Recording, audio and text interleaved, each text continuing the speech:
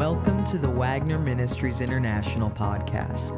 As you listen to this message, our prayer is that you would be motivated and empowered to follow Christ and lead others to Him.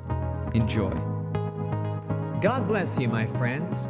This is Evangelist Kevin Wagner, founder of Wagner Ministries International, welcoming you to our podcast today. On our last podcast, we saw the choosing of the first 7 deacons and the way that division of labor and delegation of responsibility work to help the infant church grow and thrive. We saw that God's plan for reaching our community and the world is for every Christian to be active in their area of giftedness, and that it really is only when this mighty army of lay people like yourselves begin functioning in this way that we will be able to make a sizable impact on our world for Jesus. Well, let's review a bit some of the people we met in the first 6 chapters of Acts so far. Of course, there's Peter, that mighty man of God. There was Ananias, who was struck down by the judgment of God. There was Gamaliel, the revered rabbi who may have secretly loved the Lord, but was too afraid to go public. And then we have 3 names of men that Luke just kind of slips into his narrative. He doesn't elaborate much on them. He just slips them in to prepare us when we meet them further on down the road in Acts. One of these men is Barnabas, who we met in chapter 4. I told you to remember his name because he'll soon be coming up in a big way. And then last week, Luke briefly introduced us to 2 more men who would end up having a big impact for God, Stephen and Philip. We'll be getting to know Philip better in a few weeks, but today we get to know Stephen. Here's how Luke introduced these 2 men last week. They were chosen as deacons. The Bible says they chose Stephen, a man full of faith and of the Holy Spirit, also Philip. So last week, Stephen was described as a man full of faith and of the Holy Spirit. This week, we hear even more about him. I'll read it to you starting in chapter 6, verse 8. Now Stephen, a man full of God's grace and power, performed great wonders and signs among the people. Opposition arose, however, from members of the synagogue of the freedmen, as it was called, Jews of Cyrene and Alexandria, as well as the provinces of Cilicia and Asia, who began to argue with Stephen. But they could not stand up against the wisdom the Spirit gave him as he spoke. Then they secretly persuaded some men to say, "We have heard Stephen speak blasphemous words against Moses and against God." So they stirred up the people and the elders and the teachers of the law. They seized Stephen and brought him before the Sanhedrin. They produced false witnesses who testified, "This fellow never stops speaking against this holy place and against the law. For we have heard him say that this Jesus of Nazareth will destroy this place and change the customs Moses handed down for us." All who were sitting in the Sanhedrin looked intently at Stephen, and they saw that his face was like the face of an angel. Stephen was likely born in the Greek-speaking world. His name was of Greek origin, and you'll notice that his ministry was done among Greek-speaking Jews in Jerusalem. In Jerusalem at that time, there were some 460 synagogues, many catering to different ethnic communities.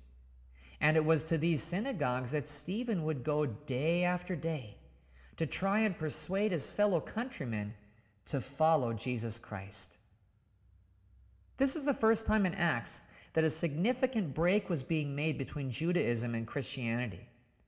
It was Stephen who drove the initial wedge between Judaism and Christianity, as he rightly realized that the way of Jesus is radically and fundamentally different from the way of Moses. And on our next podcast, we'll see where this wedge driving got him. I want you to realize today that Stephen was a layman. He was not one of the 12 apostles, specially ordained by Jesus. Rather, he was commissioned as a deacon to specialize in mercy ministries. I am telling you, it is the power of the layman or woman that will shake this world for Jesus. Here is an example of it. Stephen was used by God mightily, even though he didn't have any special seminary training or ordination papers. God doesn't need those things to use you. What God does need is what Stephen had: excitement, passion, and desire to be used mightily by the Holy Ghost. Stephen simply loved Jesus and wanted to see other people get saved. In fact, Stephen wanted this so badly that he did everything he could to persuade his countrymen to receive Christ. In verse 13, his enemies said, "This fellow never stops speaking." That was because he was so excited about Jesus Christ, salvation, and heaven that he had to tell his friends about it. How about you? Are you someone so excited about Jesus that people say, "This fellow never stops speaking"? Or are you someone so indifferent to Jesus that people say, "This fellow never starts speaking"? The kingdom of God, the church, your church, will advance with the first type of person, but it will go nowhere but down with the second. You play a crucial role in the advancement of the kingdom of God. Do you have the excitement, passion, and desire to be a player in the move of God today? Or are you content to merely be a spectator? Stephen's ministry was very short-lived.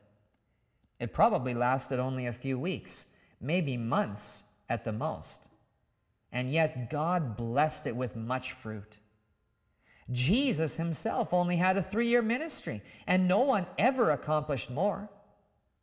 The Bible says that Queen Esther was in her position of power for such a time as this to save her people. History is filled with examples of people who have short careers, a brief time in the limelight, but whose accomplishments are enduring.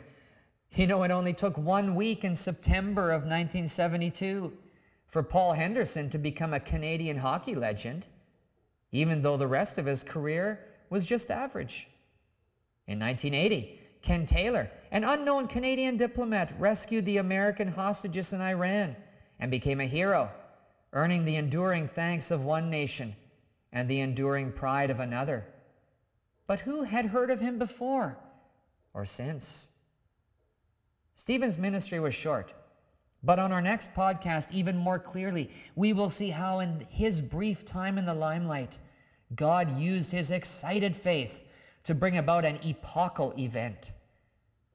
You may feel nameless and faceless right now in the big scheme of things, even in God's eyes. But I want to encourage you that God may be preparing you for a time, a brief, strategic time of great impact.